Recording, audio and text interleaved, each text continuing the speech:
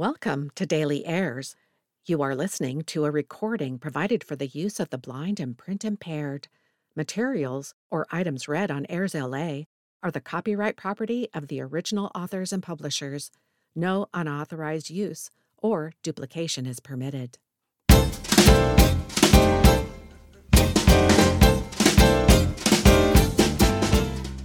There's something new on Airs LA every day. I'm your host, Annette Groh, and every Monday, I review varying events that happen during this week in history. Brought to you from A&E Networks, the History Channel, and History.com. April 11. On this date in history, in the year 1977, President Jimmy Carter, along with First Lady Rosalind Carter, hosts local children at the traditional White House Easter egg roll. According to the White House curator Bill Allman, the curious tradition of egg rolling on the White House lawn originated in the mid to late 19th century. First Lady Dolly Madison is sometimes credited with proposing the idea of a public egg roll around 1810, and several first families may have held similar events privately prior to 1872. Newspaper articles described the first public egg rolling event as having occurred on the congressional grounds in 1872. In 1876, foot traffic from hordes of children and their families during an egg roll caused so much damage to the congressional grounds that legislators were forced to pass the turf protection law to prevent further damage. In doing so, they outlawed the future use of congressional grounds for public events. Disappointed D.C. children had to wait 2 years before President Rutherford B. Hayes hosted the first official Easter egg roll on the White House grounds in 1878. Since then, nearly every presidential administration has hosted this special children's event unless war or bad weather forced its cancellation or relocation to another venue. The egg roll was suspended from the White House grounds for 12 long years, between America's entry into World War II in 1941 and the end of Eisenhower's White House renovations in 1953. In addition to the traditional Easter egg roll, participants, usually including the president's family, were treated to music, food, games, pony rides, souvenirs, and a visit by the Easter Bunny. In 1969, First Lady Pat Nixon donned the Easter Bunny costume, and during Reagan's 2 terms, Attorney General Edwin Meese's wife, Ursula, wore the bunny costume 6 times. Ursula Meese thus earned the nickname of Meester Bunny in the Reagan White House. In 1974, President Nixon allowed organizers to borrow spoons for the egg roll from the White House kitchen. Since its inception, the Easter egg roll has grown increasingly elaborate. In 1977, President Carter added a circus and petting zoo to the day's entertainment. In 1981, Easter revelers could attend Broadway show performances or climb into the basket of a hot air balloon tethered to the ground. During the Clinton administration, organizers started a second tradition of inviting individual states to send an egg decorated by one of their local artists to the White House for display. April 12. On this date in history, in the year 1954, Bill Haley and his Comets record Rock Around the Clock. Bill Haley and his Comets recorded We're Gonna Rock Around the Clock. If rock and roll was a social and cultural revolution, then We're Gonna Rock Around the Clock was a declaration of independence. And if Bill Haley was not exactly the revolution's Thomas Jefferson, it may be fair to call him its John Hancock. Bill Haley put his enormous signature on rock and roll history during the final 40 minutes of a 3-hour recording session in New York City, a session set up not for the recording of We're Gonna Rock Around the Clock, but of a song called 13 Women and Only One Man in Town. It took the group nearly all of their scheduled session to get a usable take of 13 Women, a song that was entirely new to them, but was chosen as the A-side of their upcoming single by their new record label, Decca. With time running out and no chance of extending the session, Haley and his Comets were eager to lay down the song they'd been playing live for many months to enthusiastic audience response. The lead guitarist, brought in for the session, Danny Cedrone, had not had time to work up a new solo for the instrumental break on We're Gonna Rock Around the Clock. So he repurposed one he'd used on a Haley recording 2 years earlier called Rock This Joint. Cedrone was paid $31 for his work that evening, which included performing what is still recognized as one of the greatest guitar solos of all time. Haley and the band had time for only 2 takes, and in the first, they played so loud that Haley's vocals were almost inaudible on tape. In an era before multi-track recording, the only solution was to do a second take with minimal accompaniment and hope for the best. Later, a Decca engineer painstakingly spliced together segments from both takes, a near miracle given the technology of 1954. The finished version was judged good enough to include as the B-side on 13 Women, which was released in May 1954. The single sold a respectable but underwhelming 75,000 copies in the coming months and was destined to be forgotten until a 10-year-old kid in Los Angeles flipped 13 Women and fell in love with the now famous B-side. That kid, Peter Ford, happened to be son of actor Glenn Ford, who was slated to be star in the upcoming teenage delinquency drama Blackboard Jungle. Peter turned his father on to We're Gonna Rock Around the Clock, and soon enough, the song was chosen to play over the opening credits of Blackboard Jungle, which is how it became a pop sensation, selling 1 million copies in a single month in the spring of 1955.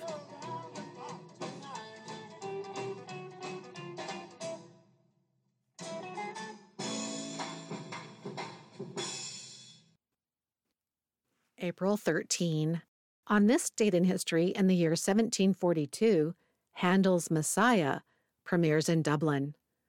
Nowadays, the performance of George Friedrich Handel's Messiah oratorio at Christmas time is a tradition almost as deeply entrenched as decorating trees and hanging stockings. In churches and concert halls around the world, the most famous piece of sacred music in the English language is performed full and abridged, both with and without audience participation, but almost always as exclusively during the weeks leading up to the celebration of Christmas. It would surprise many, then, to learn that Messiah was not originally intended as a piece of Christmas music. Messiah received its world premiere on April 13, 1742, during the Christian season of Lent, and in the decidedly secular context of a concert hall in Dublin, Ireland. The inspiration for Messiah came from a scholar and editor named Charles Jennens, a devout and evangelical Christian deeply concerned with the rising influence of deism and other strains of Enlightenment thought that he and others regarded as irreligious. Drawing on source material in the King James Bible and the Book of Common Prayer, Jennens compiled and edited a concise distillation of Christian doctrine from Old Testament prophecies of the Messiah's coming through the birth, crucifixion, and resurrection of Jesus Christ, and then to the promised second coming and day of judgment. Jennens took his libretto to his friend George Frederick Handel and proposed that it form the basis of an oratorio expressly intended for performance in a secular setting during the week immediately preceding Easter. Messiah would be directed at people who had come to the theater rather than a church during Passion Week, according to the Cambridge Handel scholar Ruth Smith, to remind them of their supposed faith in their possible fate. This didactic mission may have inspired Jennens to write Messiah, but it is fair to say that George Friedrich Handel's transcendent music is what made the work so timeless and inspirational. Messiah gained widespread popularity only during the final years of Handel's life, in the late 1750s, but it remains one of the best-known musical works of the Baroque period more than 2 centuries later. When you consider that Handel composed the work of Messiah in just 24 days, you begin to understand the incredible esteem in which some of his followers held him. As Ludwig van Beethoven said of Handel, "He is the greatest composer that ever lived. I would uncover my head and kneel before his tomb." April 14. On this date in history, in the year 1865, John Wilkes Booth shoots Abraham Lincoln. President Abraham Lincoln is shot in the head at Ford's Theater in Washington, D.C. on April 14, 1865. The assassin, actor John Wilkes Booth, shouted, "Sic semper tyrannis, ever thus to tyrants. The South is avenged." As he jumped onto the stage and fled on horseback, Lincoln died the next morning. Booth, who remained in the North during the war despite his Confederate sympathies, initially plotted to capture President Lincoln and take him to Richmond, the Confederate capital. However, on March 20, 1865, the day of the planned kidnapping, the president failed to appear at the spot where Booth and his 6 fellow conspirators lay in wait. 2 weeks later, Richmond fell to Union forces. In April, with Confederate armies near collapse across the South, Booth hatched a desperate plan to save the Confederacy. Learning that Lincoln was to attend Laura Keene's acclaimed performance in Our American Cousin at Ford's Theater on April 14, Booth plotted the simultaneous assassination of Lincoln, Vice President Andrew Johnson, and Secretary of State William H. Seward. By murdering the president and 2 of his possible successors, Booth and his conspirators hoped to throw the U.S. government into a paralyzing disarray. On the evening of April 14, conspirator Lewis T. Powell burst into Secretary of State Seward's home, seriously wounding him and 3 others, while George A. Atzerodt, assigned to Vice President Johnson, lost his nerve and fled. Meanwhile, just after 10 p.m., Booth entered Lincoln's private theater box unnoticed and shot the president with a single bullet in the back of the head. Although Booth had broken his left leg jumping from Lincoln's box, he succeeded in escaping Washington. The president, mortally wounded, was carried to a cheap lodging house opposite Ford's Theater. About 7:22 a.m. the next morning, he died, the first U.S. president to be assassinated. Booth was a well-regarded actor who was particularly loved in the South before the Civil War. During the war, he stayed in the North and became increasingly bitter when audiences weren't as enamored of him as they were in Dixie. Along with friends Samuel Arnold, Michael O'Laughlin, and John Surratt, Booth conspired to kidnap Lincoln and deliver him to the South. On March 17, along with George Atzerodt, David Herold, and Lewis Powell, the group met in a Washington bar to plot the abduction of the president 3 days later. However, when the president changed his plans, the scheme was scuttled. Shortly thereafter, the South surrendered to the Union and the conspirators altered their plan. They decided to kill Lincoln, Vice President Andrew Johnson, and Secretary of State William Seward on the same evening. When April 14 came around, Atzerodt backed out of his part to kill Johnson. Upset, Booth went to drink at a saloon near Ford's Theater. At about 10 p.m., he walked into the theater and up to the president's box. Lincoln's guard, John Parker, was not there because he had gotten bored with the play and left his post to get a beer. Booth easily slipped in and shot the president in the back of the head. The president's friend, Major Rathbone, attempted to grab Booth, but he was slashed by Booth's knife. Booth injured his leg badly when he jumped onto the stage to escape, but he managed to hobble outside to his horse. Meanwhile, Lewis Powell forced his way into William Seward's house and stabbed the Secretary of State several times before fleeing. Booth rode to Virginia with David Herold and stopped at the home of Dr. Samuel Mudd, who placed splints on Booth's legs. They hid in a barn on Richard Garrett's farm as thousands of Union troops combed the area looking for them. The other conspirators were captured, except for John Surratt, who fled to Canada. When the troops finally caught up with Booth and Herold on April 26, they gave them the option of surrendering before the barn was burned down. Herold decided to surrender, but Booth remained in the barn, and it went up in flames. Booth was then shot and killed in the burning barn by Corporal Boston Corbett. On July 7, George Atzerodt, Lewis Powell, David Herold, and John Surratt's mother, Mary, were hanged in Washington. The execution of Mary Surratt is believed by some to have been a miscarriage of justice, although there was proof of Surratt's involvement in the original abduction conspiracy. It is clear that her deeds were minor compared to those of the others who were executed. Her son John was eventually tracked down in Egypt and brought back to trial, but he managed, with the help of clever lawyers, to win an acquittal. April 15. On this date in history, in the year 1947, Jackie Robinson breaks the color barrier. Jackie Robinson, age 28, becomes the first African-American player in Major League Baseball when he steps onto Ebbets Field in Brooklyn to compete for the Brooklyn Dodgers. Robinson broke the color barrier in a sport that had been segregated for more than 50 years.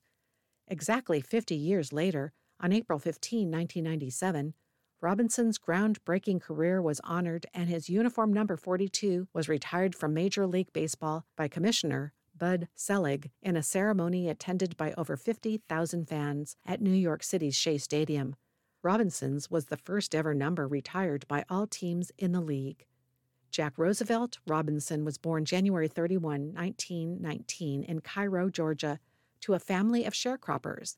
Growing up, he excelled at sports and attended the University of California at Los Angeles, where he was the first athlete to letter in 4 varsity sports: baseball, basketball, football, and track. After financial difficulties forced Robinson to drop out of UCLA, he joined the Army in 1942 and was commissioned as a second lieutenant. After protesting instances of racial discrimination during his military service, Robinson was court-martialed in 1944. Ultimately, though, he was honorably discharged. After the Army, Robinson played for a season in the Negro American League. In 1946, he spent 1 season with the Canadian minor league team, the Montreal Royals. In 1947, Robinson was called up to the majors and soon became a star infielder and outfielder for the Dodgers, as well as the National League's Rookie of the Year. In 1949, the right-hander was named the National League's most valuable player and league batting champ. Robinson played on the National League All-Star team from 1949 through 1954 and led the Dodgers to 6 National League pennants and 1 World Series in 1955. He was inducted into the Baseball Hall of Fame in 1962, his first year of eligibility. Despite his talent and success as a player, Robinson faced tremendous racial discrimination throughout his career from baseball fans and some fellow players.